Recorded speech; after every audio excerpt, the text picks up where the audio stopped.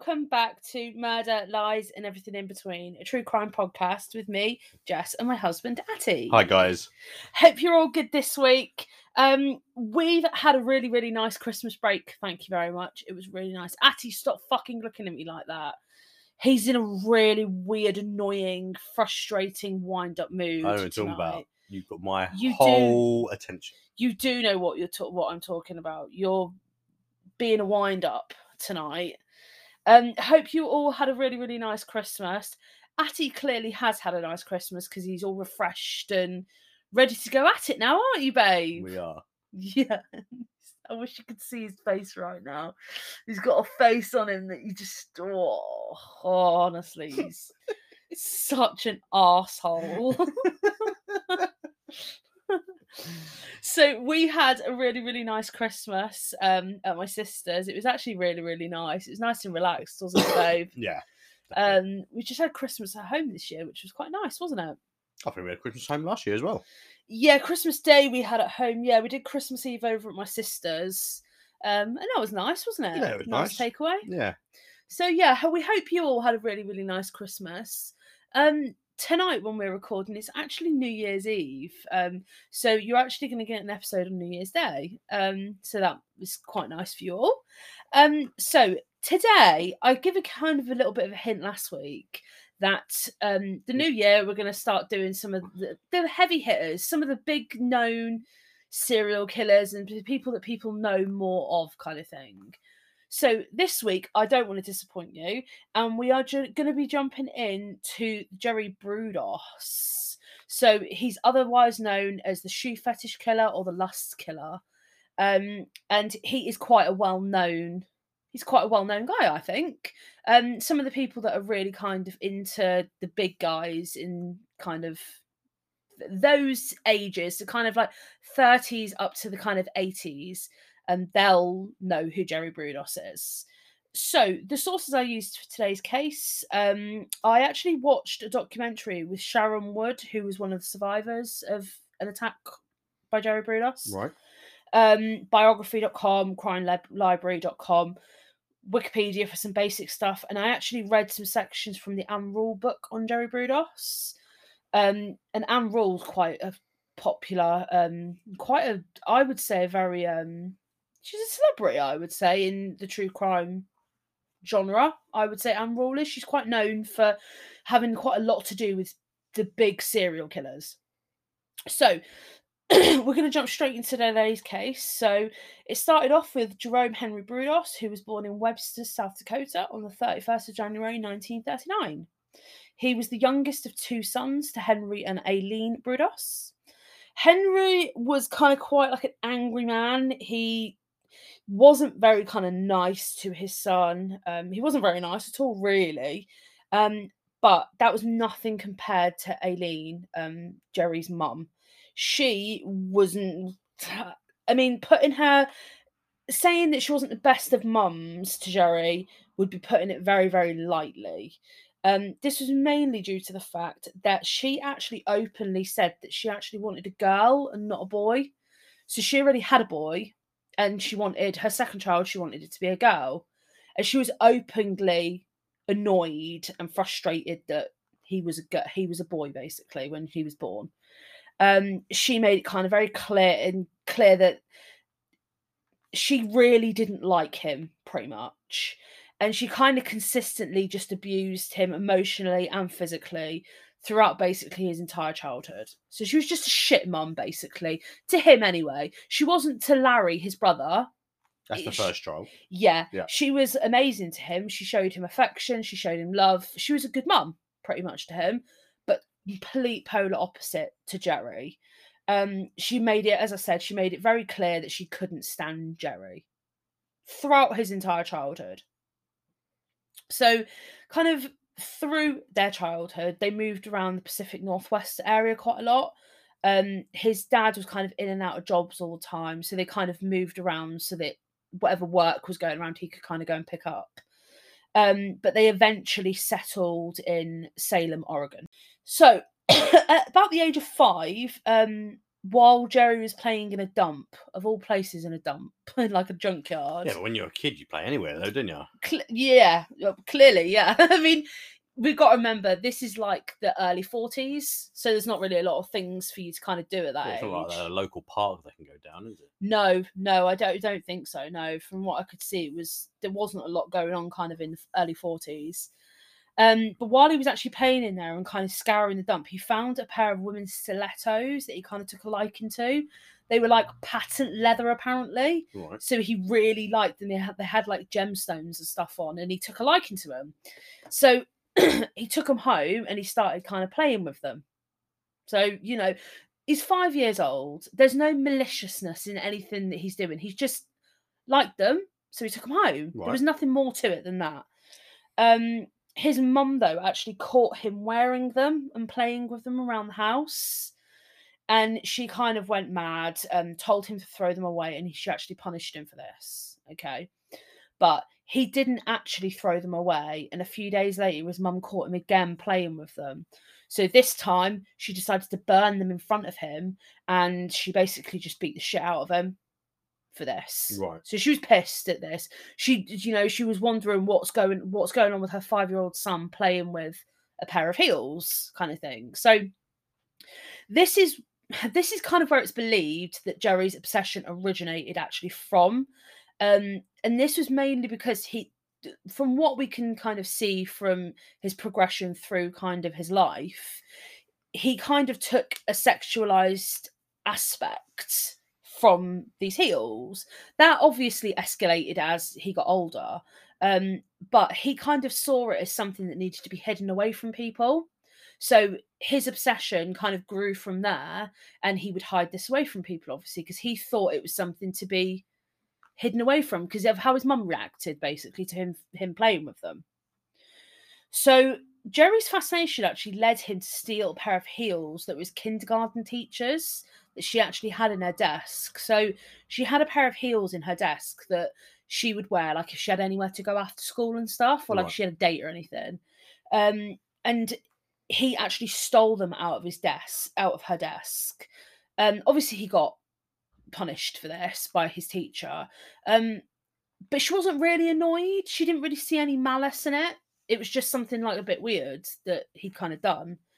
But as he got older, this kind of only escalated to where he was actually like breaking into neighbours' houses in order to steal their shoes and their underwear. And he was actually stealing underwear off like washing lines and that. Right. So he did escalate. Obviously, it didn't help what his mum did. So he found he needed to hide all this kind of things. Only way he could hide it was by stealing these things.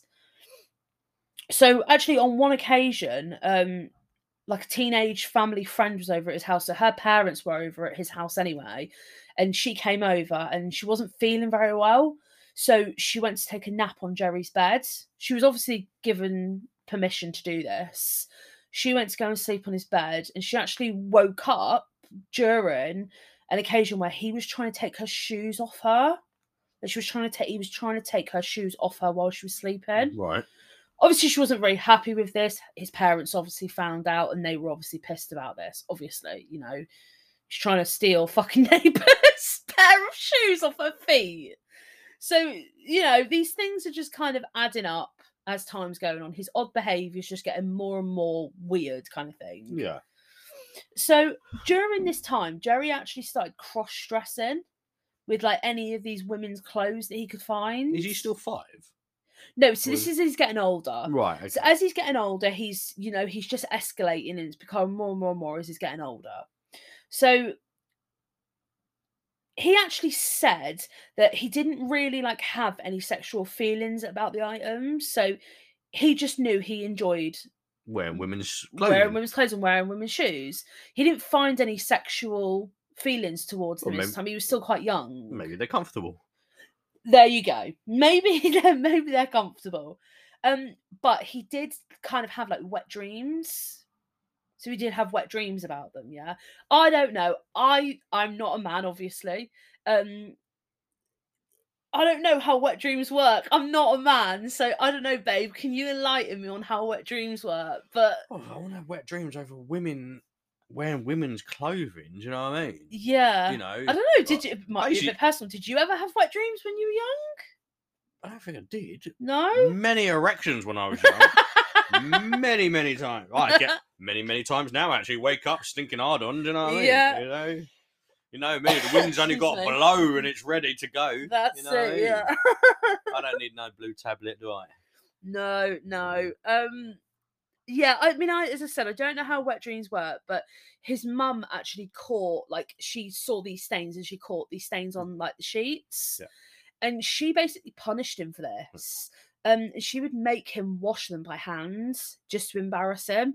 Obviously, this did embarrass him. It's not his fault. Like, I think a lot of young people you have now, we can have wet dreams at any time for men. Do you know what I mean? So, you know, you've obviously got aroused, and obviously, and you obviously basically spunked in your fucking underwear or over your sheets. It's not anything but meaningful or anything by it. Do you know what I mean? Just shit happens. I mean, his mum was a raging bitch by the sounds of it, so it doesn't surprise me that she would punish him for something that's normal. Yeah, I mean, it doesn't surprise me. I said I don't think it happens to all blokes, but there's blokes probably out there. Obviously, there is blokes out there who obviously had wet dreams. You know what I mean? Yeah. I can't remember having one myself. No. Not I know of. It could be a wet dream or I pissed the bed. I can't remember when I was young. One of the fucking two. Do you know what I mean? So I mean, the thing is, we can all agree that it's a natural thing. You know, it's like when kids wet the bed. It's a natural thing. You should never be punished for that. You know, it's only gonna fuck you up as you get older. So, on another particular occasion, Jerry actually snuck into a girl's house and he stole a pair of underwear. Right. So he just broke into like a neighbour's house. The following day, he actually returned dressed up, saying that he was an undercover police officer. Right. So I'll just tell you right now, he's about 16 at this age, this time. He's about 16, yeah. So he goes to this girl's house and pretends to basically be a police officer who was in charge of finding out like who was responsible for the thefts of the underwear and the shoes in the area. So he basically said, look, can you come to my house tomorrow? He knew his family were going to be out the following day. So he said, can you come to my house tomorrow and basically discuss these thefts? Why would a police officer ask someone to come to their house? You wouldn't, okay? So did the person go to their house, his house? I'll tell you in a minute, okay?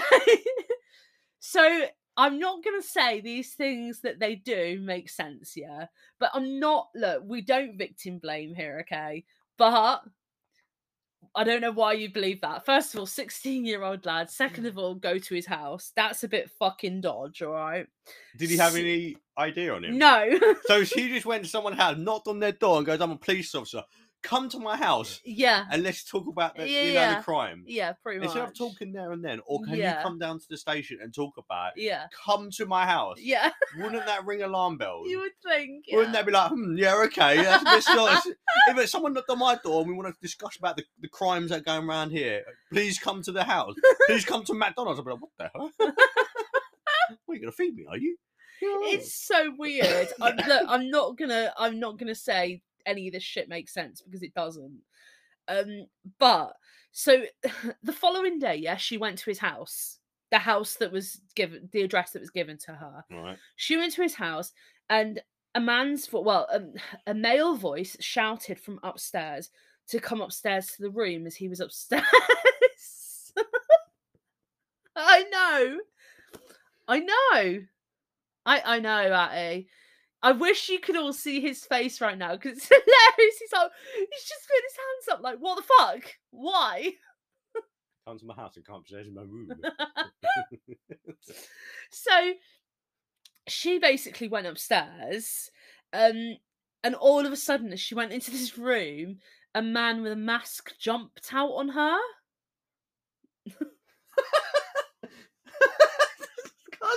I can't take this seriously.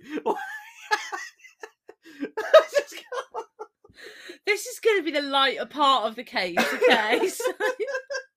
What do? Freeze! Police!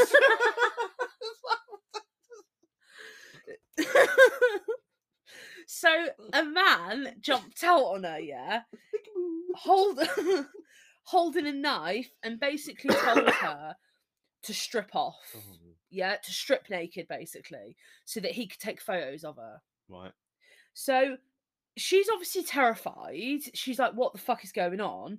She's thrown by what's happening. So she's just complied with his requests. Okay. So she's got stripped off. He's took photos of her. And then he's all of a sudden rushed out of the room to rush out of the house. His own house. Yeah, but he's making out as though he's not Jerry or this police officer. He's making out as though he's this random person. Right. Okay. This will make sense in a minute. So you're playing 3 different people at the moment? Right, okay. So she's quickly kind of got dressed and she started to run out of the house. And as she's kind of run downstairs, Jerry runs back into the house, runs back in, pretending that he'd been tied up by a mystery man and he'd been tied up in the barn and he'd managed to escape. Right. She obviously knew this wasn't the case. She knew that this was a load of shit and that this was the same person. Yeah, she knew this. She knew that it wasn't right. She doesn't know what to kind of do. So she's just said, no, that's fine. I've got to go. And she's kind of rushed out of the house. Okay. She actually didn't report this for a few months because she was worried that he would come back and he'd kill her. You got to remember, he knows where she lives. Yeah. So she's worried that he's going to kill her. Yeah, I can understand that aspect of it. 100% can understand that. So Jerry actually started escalating to attacking women in 1956. And he was just 17 years old when he actually attacked another 17-year-old. Right. He was actually carrying a knife. He abducted her under the ruse of him giving her a lift somewhere. He threatened to stab her so that she would strip naked and so that he could take photos of her body. Okay. This finally ended up with him actually just beating her up, and he actually broke her nose. So he got frustrated during her stripping off and him taking photos, and he just broke her nose and basically just give her a severe beating. Right.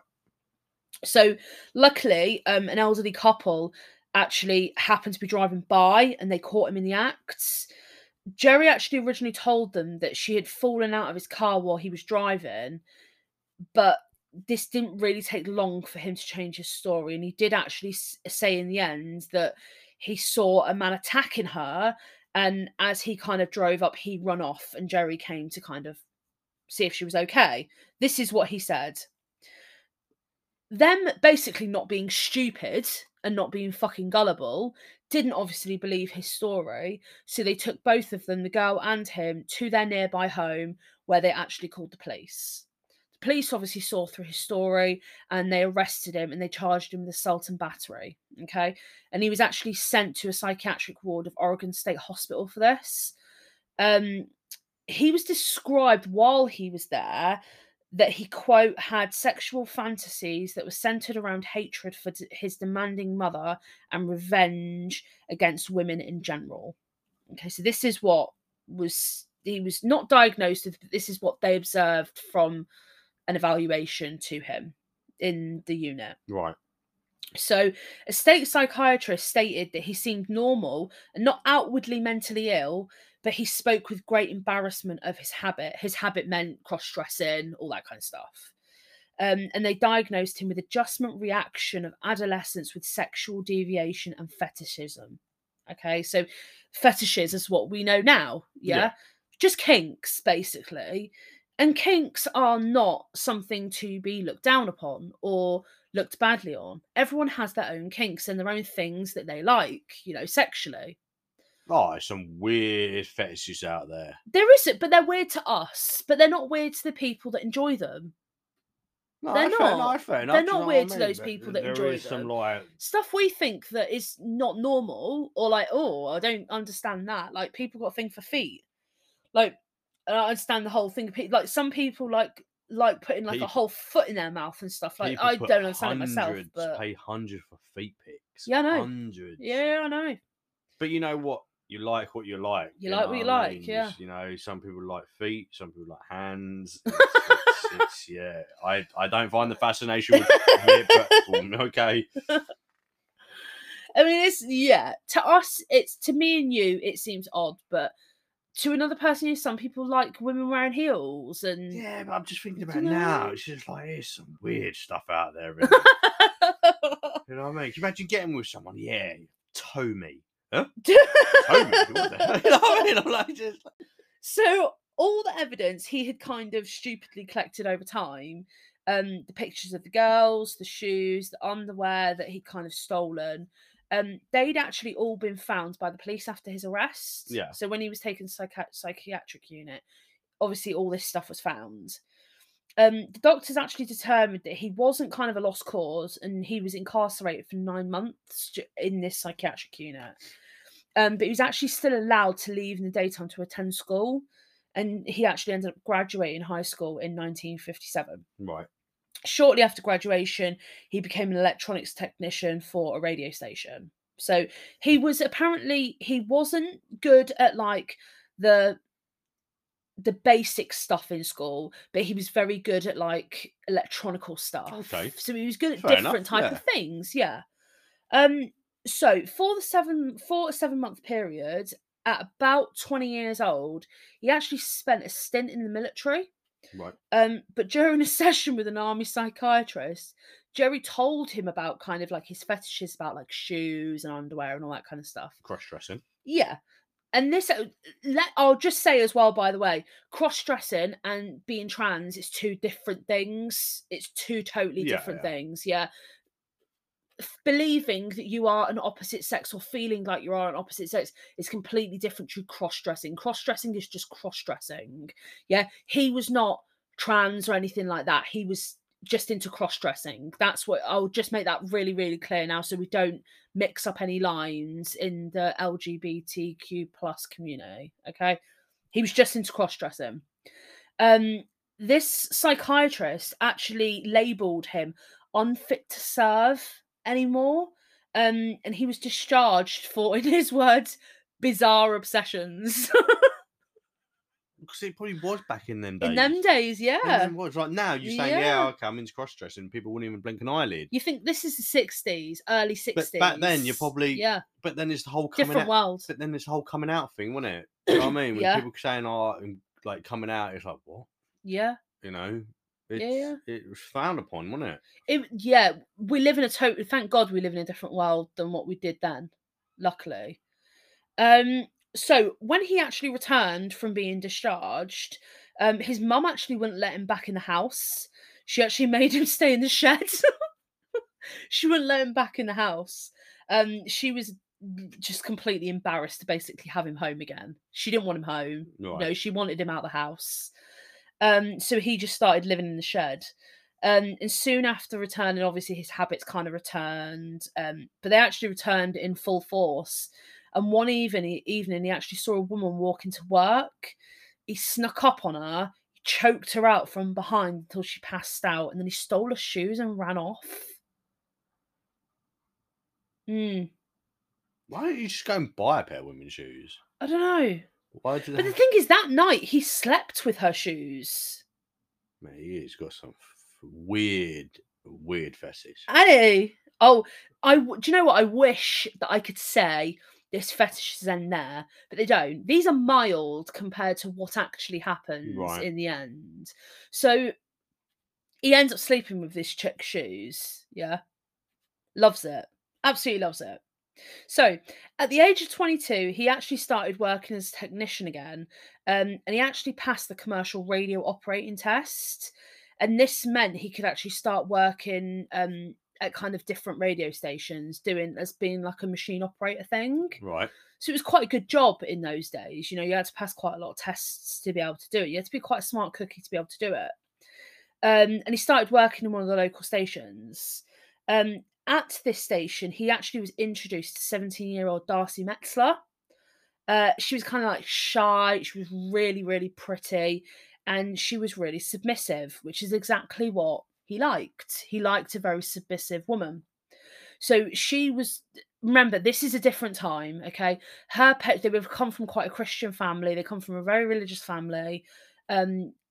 She was very much looked after by her mum and dad. And she was under the thumb, shall we say, by her family. She was very under control of them, okay? different time to what it is now, and she was only 17 years old. So she wasn't actually a fan of him in the beginning. She wasn't kind of attracted to him. He was a very below mediocre looking man. All right. He wasn't a very good looking man. He got even worse as he got older. But yeah, he had something that she must have fell for, because she did end up actually falling for him. And he really liked that he could have control over her, that she just kind of gave into everything that he kind of wanted. And he loved that. He loved that she was submissive. Darcy's parents, though, didn't like Jerry. And Jerry and Darcy both knew that her parents didn't like him, and that they weren't going to kind of agree to them getting married eventually. Okay, so what they decided to do is they decided that if she got pregnant, they would have to let them get married because she was pregnant. Again, different time. Yeah. They didn't do the whole kids out of wedlock, all that kind of thing. So they knew that they would be forced to get married. They knew that her parents would have to agree to it. Yeah. So that's exactly what they did. They had a baby, and not long after they got married, I think it was like 6 weeks or something after she found out she was pregnant, they got married. Okay, so they were quite quickly got married. And they actually went on to have another child after this. So they had 2 children in the end. So Darcy knew about Jerry's kinks. She knew that what he was into. Obviously, she started to, as they kind of were together longer, she knew what he was into. Right. So she kind of got a feeling he wasn't completely open with her, but he did kind of let some of his fetishes come out to her. And he would often kind of like make her walk around the house in heels and underwear while he was kind of like taking photos of her. Yeah. He would make her walk around the house naked while doing like household chores, like when she was cooking, she was cleaning, all that kind of jazz. And to the point where like he was forcing her to do all of the household chores in high heels. And this started to like, I mean, you've never wore high heels, so you don't know what it's like, but high heels fucking kill, even just for a few hours. Never mind wearing them all day, cooking, cleaning, doing all your normal stuff. So her back started to hurt and her legs started to hurt. She had kids, you know. It's like it was just a fucking nightmare for her, basically. But I wish I could say that his kinks only stopped there. Actually, they started to develop onto the fact that he started to put a stocking over her face while they were having sex.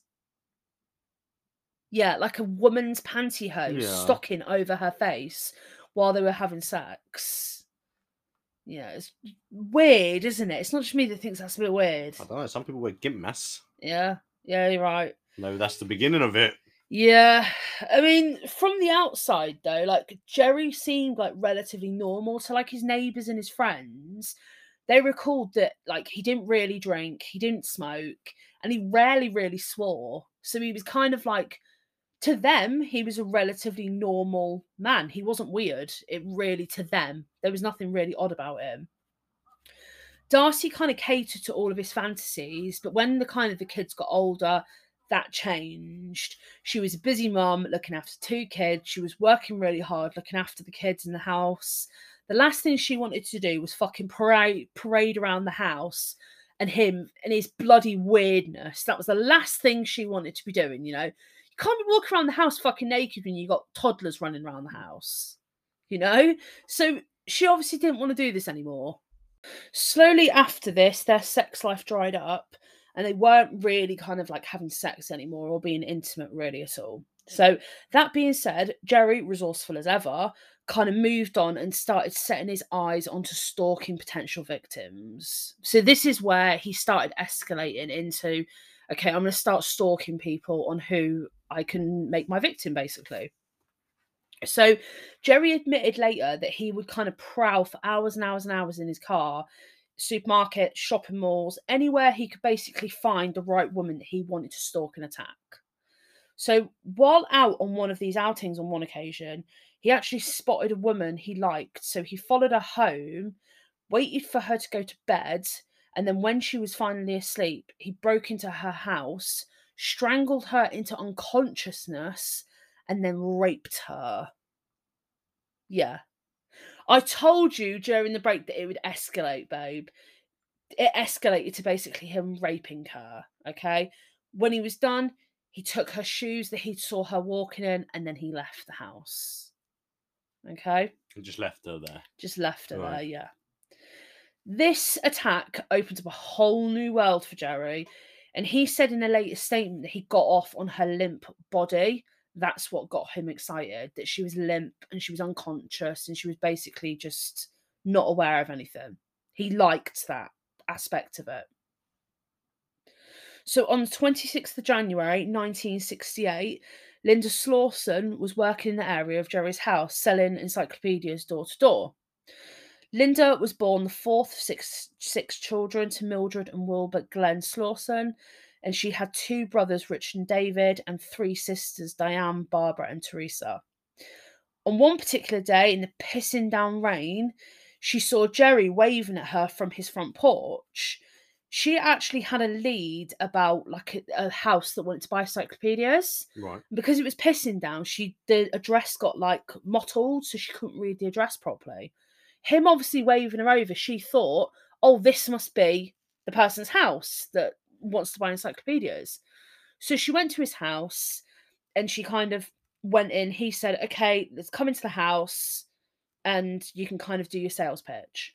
So he led her into his basement workshop of the house, okay? It sounds weird, basement workshop, but it was just his workshop, okay, in the house. And this where she would make her sales pitch, not knowing what she was actually walking into. So we don't exactly know how long it took for the attack to start, but what we do know is that he hit her over the head with a piece of 2x4 piece of wood, knocking her out while she was bent down in her bag to get a book out to show him. So she bent down to get a book out, and I think from what I saw, it was like a child's book because she knew that he had kids. Yeah. So she got out this book and thought, oh, I'll try and upsell him this child's book. And as she was reaching down to get something out of her bag for it, that's when he knocked her over the head. He realised that she was still alive, she was just unconscious, so he then strangled her until she died. This was in his house. Right, okay. Yeah. So his mum, Eileen, was actually in the house at this time, babysitting his kids. His wife, Darcy, was out, but Eileen was in the house with him. So he obviously wanted to get rid of them. So he went upstairs, gave her some money to go and get dinner, and said basically just go out. And when you come back, knock on the floor so I know you're home.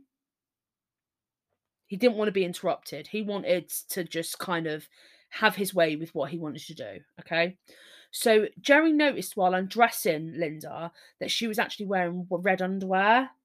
He really got off on this and he absolutely loved it, and he started posing her body for photos. He would then dress her up in kind of the stolen underwear he had kind of hidden away and stashed, and he was taking kind of photos of her throughout this entire thing. Keeping in mind she's dead. Yeah. Okay? He kept her like this for the next few hours until he decided that he actually just really wanted to keep her foot so that he could actually put shoes on it and kind of take photos. Yeah? So what else do you think sicko Jerry did? Cut off the foot. He cut off her left foot with a fucking hacksaw. Yeah. But he was done with her body. Yeah? He just wanted her foot. So he attached a piece of car engine to her body and then dumped it over the St. John's Bridge in the middle of the night. Okay? This ended up being his preferred dumping method, attaching engine parts and dumping them over a bridge into a body of water. So her body was actually never located, unfortunately. We only know all this from what Jerry later admitted in interviews and in interrogations and stuff. So this is the only reason we know this, Right. because he admitted to that. So while this was all going on, her family obviously started getting concerned for her, and they reported her missing and they started doing the search themselves. So her employers, because encyclopedia salespeople, the job was a very in and out job.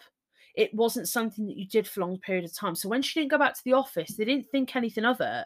They didn't bother reporting it or anything because they just thought she just left. quit. Yeah, she just quit. Jerry actually ended up keeping her foot in the freezer and dressing her foot up over a period of time until it actually became too decomposed for him to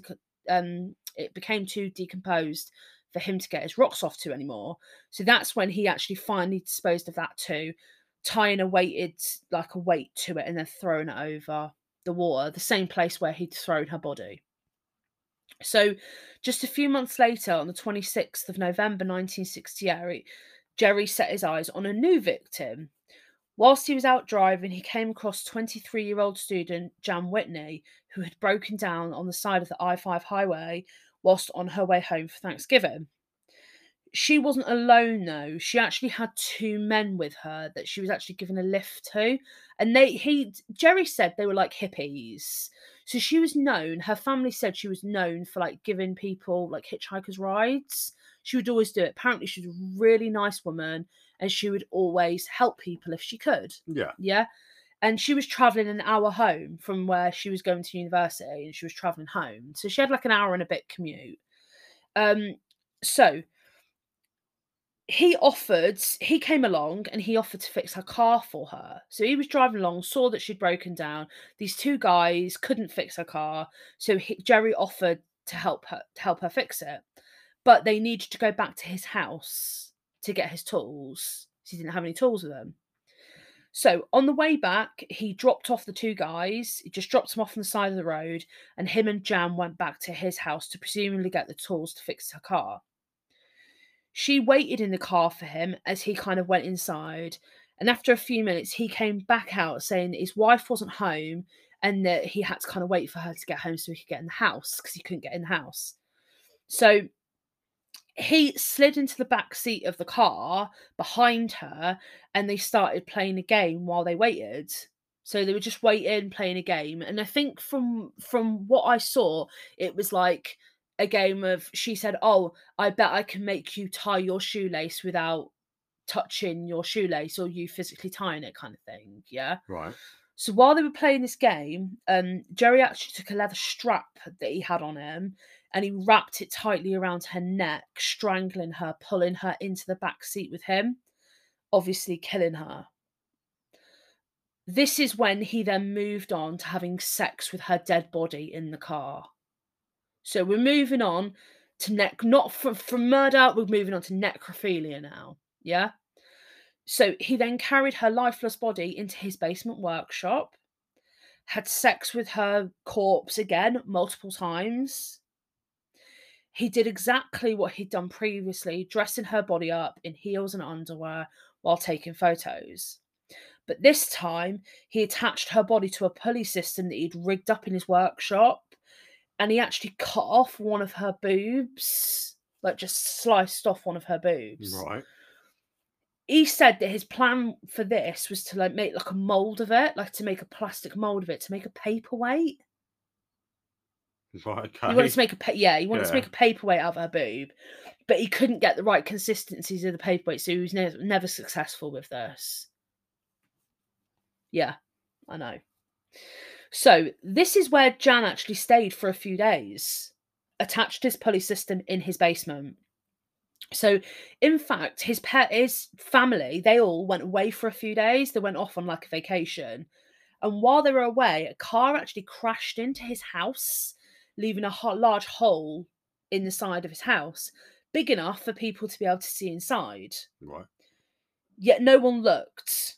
The police came to investigate, but nobody looked. Yeah, she wasn't found.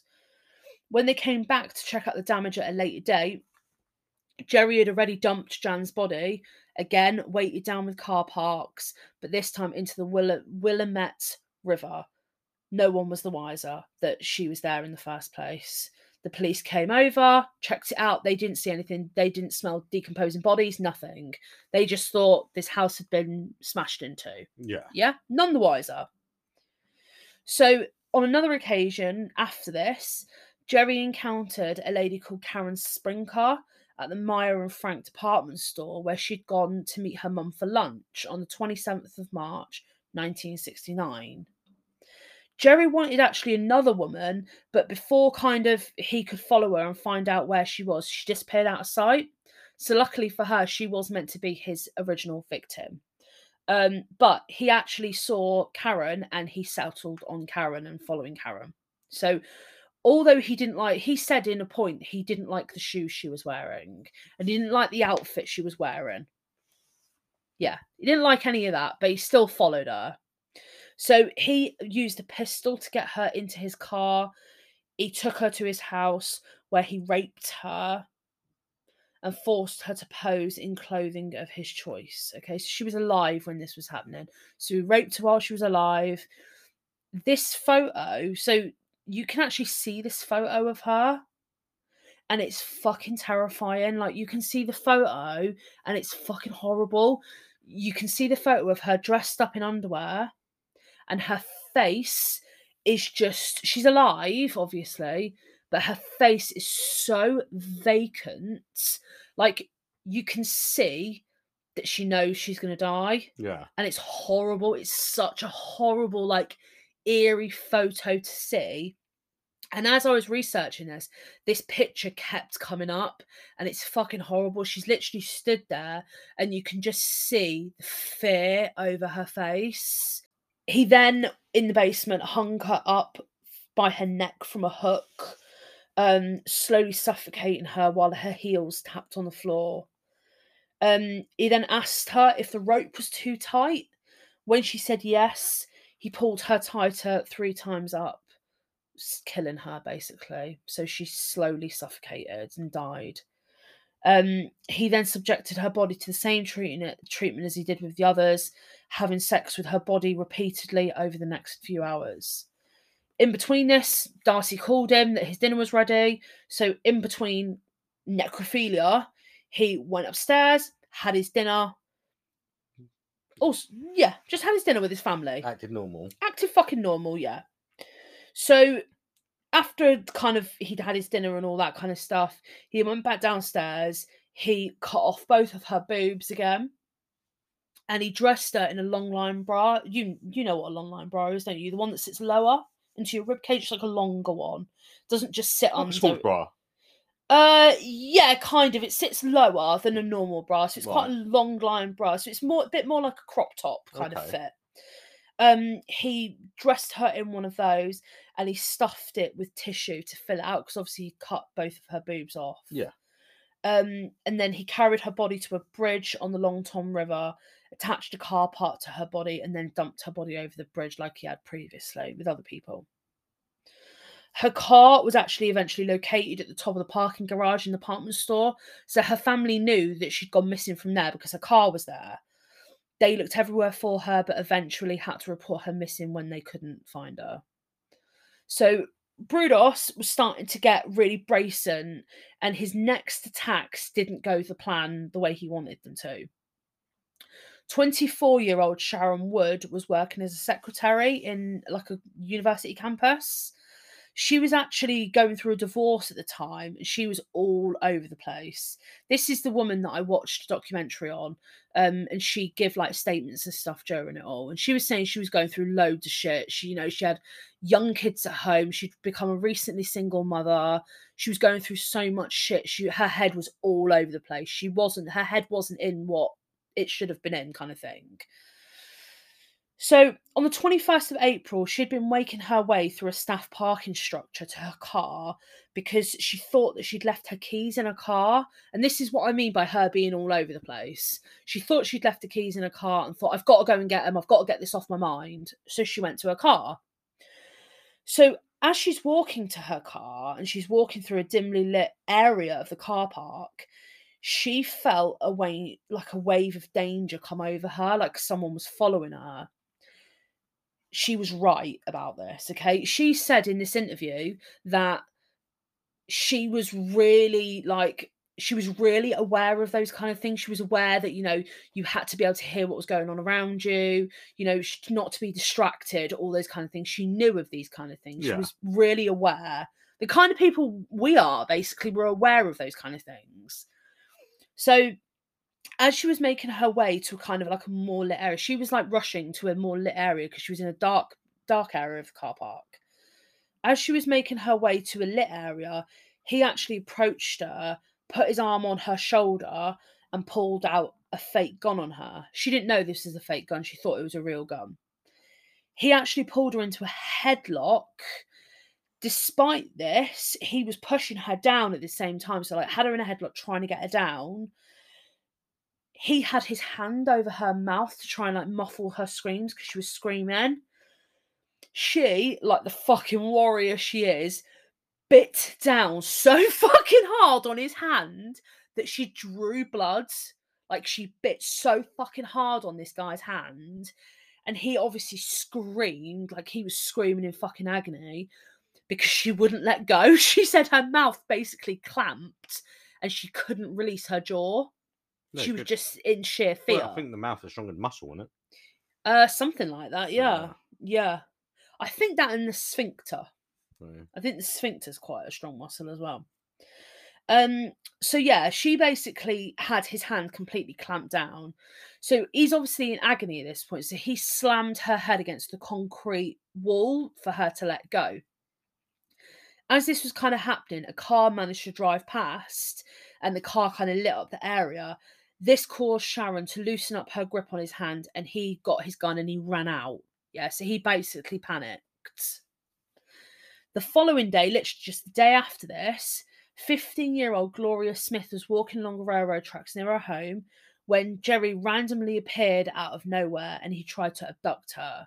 She screeched and ran off. Obviously, she was quicker than he was because she managed to run away from him. Okay. Again, another attempt at abducting someone had it'd gone wrong. He was getting pissed off at this point. He was getting so agitated that his plans keep getting foiled and he couldn't get what he wanted. She actually reported this to the police. So when she got home, she did report this potential abduction to the police. Jerry was adamant that he was going to complete his task. The last two failed attempts hadn't gone the way he wanted and he was determined. 22-year-old Linda Saley was shopping for her boyfriend's birthday present at Lloyd's Centre Mall. She'd parked a car on the 6th floor. She went to kind of do her shopping, but that's where Jerry would lie in wait, waiting for her to return. So he'd saw her in the parking structure and he'd waited for her to finish her shopping. So as Linda, as all of us have, walking through car park, arms full of shopping, not thinking anything the wiser, Jerry actually approached her brandishing a fake security badge, Right. saying that she'd been caught stealing and that she needed to follow him back to the police station. Okay. Linda got into his car without any argument. And during this time, they were driving further and further away from the city. But she didn't say anything during this. She kind of just went along with it. To the point where they actually drove to his house. She still, at this point, didn't say anything. She just carried on going with him. So when he drove to his home, when they got in, they drove into the garage and his wife Darcy actually happened to be home at this point. He didn't think Darcy was going to be home. They drove in, not realising she was going to be there. He said, stay here. And he's gone in and kind of like ushered Darcy back into the house. Okay. Darcy hadn't seen her. Right. She hadn't seen her in the car. She was just off her vision. She couldn't see her, yeah? So she didn't try and escape when Jerry was inside the house. But when Jerry came back, he tied Linda up in the car and he went back inside the house to have, again, dinner with his family. So she stayed in the car. When he came back, she was still there. She hadn't tried to even escape from the car. So when they were done with dinner, Darcy went out the house. She went off, did her own thing. And Jerry actually turned his attention back to Linda at this point. He took her into his workshop where he had all the others, and he started to strangle her with a piece of leather that he'd used previously. But Linda actually started to fight back, and this pissed him off because before she'd been so submissive and so she'd done everything that he'd asked her to do. She hadn't tried to escape. This really fucking angered him that she actually fought back. He didn't like this at all. So once she'd actually died, he attached her to the pulley system that he'd rigged up. He had sex with her body, as he had the others. He dressed her up, took pictures of her. And because she annoyed him so much, he decided to stick 2 needles into her ribs, which he then attached to an electrical supply, hoping to make her body convulse. This was so she was dead. She was dead. So what's the point? because he just wanted to get off on Right. doing something to her because she'd fought back. He didn't like it. This didn't work though, and it just kind of like singed and burnt her body, so it didn't do what it wanted it to do. But he said he didn't remove her breasts because, in his words, they were too pink. Right. Okay. That was what he said. Yeah. So throughout the entire night, he had sex with her body. And when he was done, he tied a car transmission with a nylon cord to her body and he dumped it in the Long Tom River. Okay. Soon, though, the bodies he was dumping would start to surface. So these would not stay down for very long. 2 weeks after the murder of Linda Saley, her body actually floated to the surface as she was found by a fisherman in the Long Tom River. And just 50 feet away, 2 days later, Karen Sprinker's body was recovered. Okay, so she was recovered 2 days after they were searching for Linda Saley. So investigating officers obviously started their investigation and they quickly connected the two victims. So they were both clearly killed by the same person. Clearly, they were both attached to car parts and in the same way. They both died from asphyxiation. This was all figured out in the autopsy. So both victims had died from asphyxiation. They were dumped in the same way using engine parts to weigh them down. So they knew that this was the same person that had committed these murders. They just had to find this person. So Jerry, being the fucking weirdo as he always was, tried a new way to meet potential victims. This actually ended up being the undoing of him. And he actually started randomly calling dorm rooms looking for dates. So the worrying thing is, this actually worked once. One girl actually went out on a date with him, and she later reported to investigating officers that after the date was over, he actually commented asking why had she agreed to go on a date with him, and that he could just take her to the river and strangle her to death and dump her. This obviously worried her. She's like, what the fuck is this? I know about these murders. What the fuck? This is really weird. So during their investigation, the police interviewed students at Oregon State University about obviously all these murders. Some female students reported receiving calls from a strange man claiming to be a Vietnam veteran looking for a date. Police actually managed to speak to the girl that had agreed to go out on that date with Jerry. And they actually said, if he ever calls again, can you set up a meeting with him and kind of get him there, and we'll come and get him, basically. So she gave a description of Jerry, and it sounded very similar to the police of the man that had tried to abduct. Do you remember that 15-year-old girl, Gloria Smith, on the railway tracks that had managed to run away? Yeah.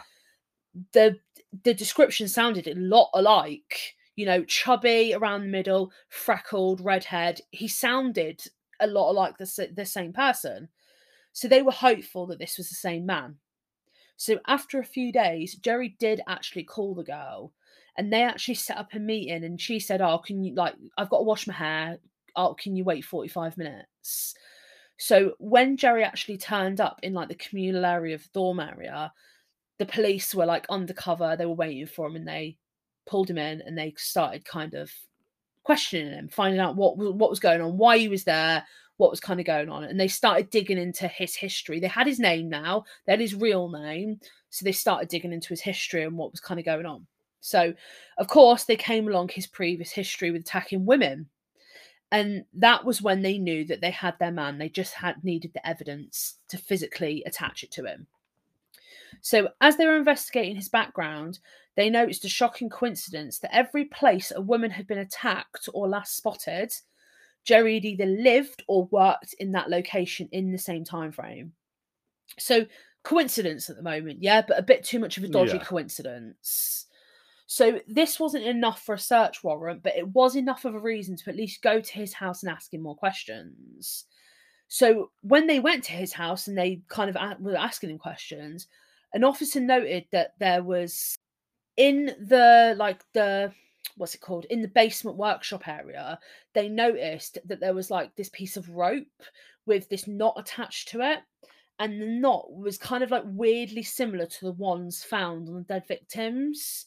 So he collated that, okay, well, this is what this knot is, and this is found on the victim. So that's too much of a coincidence to be a coincidence, basically. So after this, the police were given a warrant to search his cars, but unfortunately, nothing was found in that search. Okay, he'd already cleaned all the cars. The officers had managed, though, to secure an arrest warrant for Jerry Brudos for his attack on that 15-year-old Gloria. So later on, a few days later, they managed to get an arrest warrant for him, for at least for that potential attack. Yeah. So during this time, they actually got an all-points bulletin out for the family car, and they were actually stopped travelling on the I-5. So they were seen during this all-points bulletin, and they were stopped on the I-5 highway. When the car was actually stopped, Jerry was found hidden under blankets on the back seat. He was hidden under it. So he's hiding. He's hiding, yeah, with his family in the car. And he was obviously arrested.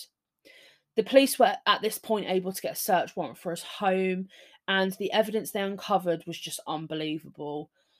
This included nylon rope, all the photos of his victims, so all the victims that were dead, all that kind of thing, all the photos that he dressed them up at. All of them that he'd attacked and killed, they had evidence now on what he'd done. So when he was arrested and given his jail clothes, he was actually found to be wearing like Shia women's underwear at the time. And when they asked him, what's this? Why are you wearing this? He was like, oh, I have a skin condition. It works better for my skin. An excuse, but yeah, okay. Yeah. So over the next few hours of kind of interrogation, Jerry spilled beans about everything that was going on, and he kind of just confessed to all 4 murders. He agreed, that, yeah, this is how he killed them, this is what he'd done. He just agreed to pretty much everything and said, yeah, this is what I'd done. But he actually pleaded not guilty, and he actually said that he was insane. Pretty much, he was pleading insanity, but obviously he had to be examined by a psychiatrist. So they ended up determining that he was actually sane, and that defense didn't stand. So he was going to have to stand trial, basically. They did diagnose him though with antisocial personality disorder. It's just a disorder. It's not a valid reason why he's done all these things. Brudos knew what he did was wrong, and he never showed any signs of remorse for anything that he'd done. Never gave a shit. He actually, in interviews, openly laughed and mocked all the things that he'd done. Openly just didn't give a shit, laughed about it, thought it was funny, didn't think anything of it. So on June 28th, 1969, Jerry Brudos ended up pleading guilty to 3 first-degree murders, and that was for Springcutt, Whitney, and Saley. And he was actually sentenced to 3 consecutive terms of life imprisonment in Oregon State Penitentiary. He did obviously confess to Slauson's murder, but they couldn't find her body. Her body was never ever located, so they ended up not bothering with her case. They just ended up convicting him for the 3. Jan Whitney's body was actually found a month after Brudos' conviction. So her body was actually found, and it was found a mile downstream from where he'd originally dumped her body. So Right. So 3 of the bodies were found. It was just Slauson's body that wasn't ever found or located. During his imprisonment, I can wholeheartedly say that he totally deserved everything that he got. He was regularly beaten and regularly raped. Wow. During his imprisonment. Yeah, so he pretty much got exactly what he deserved. What he did to them, yeah. Yeah. When it got to the point where he was allowed parole, to apply for parole at one point, when he was actually given the chance to apply for parole, he was denied multiple times. And on the 28th of March 2006, he died of an aggressive form of liver cancer. So he ended up dying anyway. Well, yeah, passed away anyway, didn't he? Yeah. So that is the case of Jerry Brudos. His case was it was looked over a lot because was it Charles Manson? The whole Charles Manson thing was going on at the same time. So you know about you've heard of Yeah. Charles Manson, obviously. Yeah, the whole Charles Manson thing was going on at the same time, so it was very much like overlooked at this point. So a lot of these murders were overlooked, but he is one of the people that people know a lot of. People know a lot of it. I mean, I know for you, like you were saying to me in our break that like you just think this is more of a weird case, like, and again, we're not going to victim blame, but a lot of these things, I think these things wouldn't have happened if we were in the day and age we are now. It wouldn't have happened. You would have CCTV in the car parking structures. You know, people wouldn't be as, I would say, naive, not silly, but naive to like go to somebody's house. Stupid is the Yeah, word you want to yeah. use. But we wouldn't in these days. These things wouldn't happen. I'm hoping it wouldn't happen. I don't know. You got some Yeah, thick people out there. but you wouldn't willingly like go to somebody's house and do those kind of things, and you wouldn't if somebody come up to you saying they're a security guard at a mall saying that you've been stealing, you wouldn't just willingly go in their car with them. No, why would you? Do you know what I mean? Yeah. You would go back to the shopping centre, wouldn't you? Yeah, but we live in a different day and age now. Like I said to you before, like we live in a different era now. Like this was 30, 40, 50 years ago now. We don't live in the same time anymore, thank God. But then the whole Ted Bundy thing wouldn't have happened. Jeffrey Dahmer thing wouldn't have happened. Yeah, There's a lot of things that wouldn't have happened. They didn't go to someone's house willingly. Yeah, I know. You know what I mean? The girl went, "Oh, yeah, I'm a police officer, but you got to come to my house to take a statement." Yeah. Yeah, What? Yeah. Yeah. dumb. Yeah. Dumb as a bucket of shrimp. You know what I mean? I mean, Artie said to me, he doesn't understand why this case is such a big case. Like, he doesn't understand why it's such a big case. I think it was overlooked by a lot of things, but Jerry Brudos is one of the heavy hitters, mainly because he only recently-ish died, and because of things he did, because it was necrophilia. No, but you've got loads of cases out there that people have done that and murdered and done this and done that. And there's a lot. I mean, I'm not joking you. I think I've probably got about 8 or 9 pages of potential cases to look into, because there's so many of them that just are absolutely mental. And yeah, I mean, what do you guys all think about that? I mean, the guy's dead. The guy is dead now, thank God. You know, hopefully he is rotting in some pit of hell somewhere, if that exists. So yeah, that was pretty much today's case for you. Bit of a grim one to start the new year, but someone comes to your house and says, just don't go with them, okay? If you're being accused of theft, go to a lit area. First thing you would say, "Can't you show me some ID?" Show some ID, yeah. You know what I mean? That's the first thing you do. Yeah. But then, like I said, we live in a different day and age now. Things have changed a lot. People used to be way more trusting in those days. It wasn't as known of a thing. People didn't expect it as much as what we do now. Now we have media and all these other things. We know this shit goes on. So we're way more aware now than what people used to be. Your face says it all. There's nothing you can say to convince me of how fucking stupid some of these people are. I just there's no defending them. But then none of them deserved what happened to them. I didn't say they deserved it. Do you know what I mean? I'm just stating the fact. It's like most of them were stupid. I mean, what do you all think? Do you agree with Atty? What do you think? I mean, I see where you're coming from. I do see where you're coming from, but nobody deserves get in my car. Shit to happen to you them. got caught shoplifting. Let's get in my car and let's drive away from the shopping centre. The worst thing was she had receipts for all the stuff that she had. Just like I know. It's just sad because, you know, 4 women lost their lives in the most horrific ways possible. And yeah, that is this week's case for you. So, to start the new year on a bright note. So, thank you all for listening. We hope you all had a really, really nice Christmas and a nice break. Or if you don't celebrate Christmas, hope you had a nice relaxing time while some places were closed.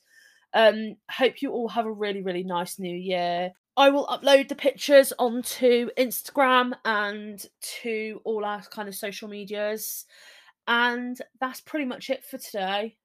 Follow us. follow us, review us. You can review us on Spotify, on Apple Podcasts, all those kind of things. It really, really does help get the podcast out and hopefully have more people listen to us. So thank you for taking the time to listen to us today, and we will catch you guys next week. Bye. Bye.